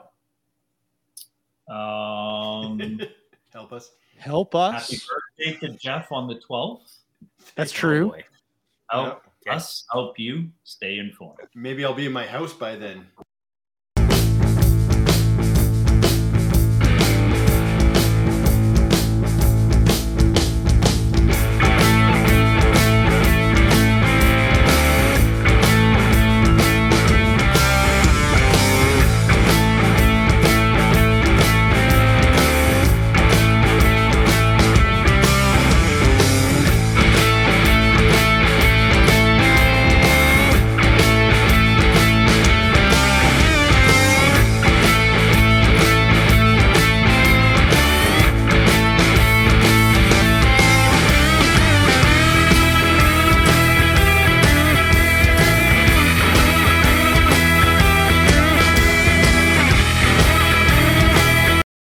The Podcast Super Friends is a monthly meeting of 5 podcast producers. Hi, I'm Catherine O'Brien from Branch Out Programs in Baton Rouge, Louisiana. I'm John Gay from Jag and Detroit Podcasts. I'm Matt Kundle from the Sound Off Podcast Network. I'm David Yaz from Pod 617, the Boston Podcast Network. And I'm Johnny Peterson from Straight Up Podcasts. Together, they form the Podcast Super Friends, an alliance of podcast masterminds sharing best practices, insights, and discussions to help make you a better podcaster. Follow or subscribe to the show on Apple Podcasts, Spotify, Google Podcasts, or at soundoff.network. Do, Did, Will, the Story of People podcast is now available on the Crier Media Network. The first 5 episodes are here and feature some incredible guests that fit into one or all 3 of those categories. Ready? Tara Sloan from the San Jose Sharks Undercurrent podcast at NBC Sports. Marianne Iveson from Iveson Voice and the Let's Take This Outside podcast to talk about the world of outdoors as well as voiceover land. Ariana Hunsicker, future Canadian Paralympic swimmer, already winning tons of awards for this country. Scott McGregor from the Hot Wallet podcast to dumb down the world of crypto, Bitcoin, and NFTs so you don't have to. And Jackie Holowati from Climate Pledge Arena in Seattle, Washington, the first net zero carbon certified arena on the planet. Wherever you get your pods, wherever you watch your pods, and on the Crier Media Network. Produced by Crier Media and distributed by the Sound Off Media Company.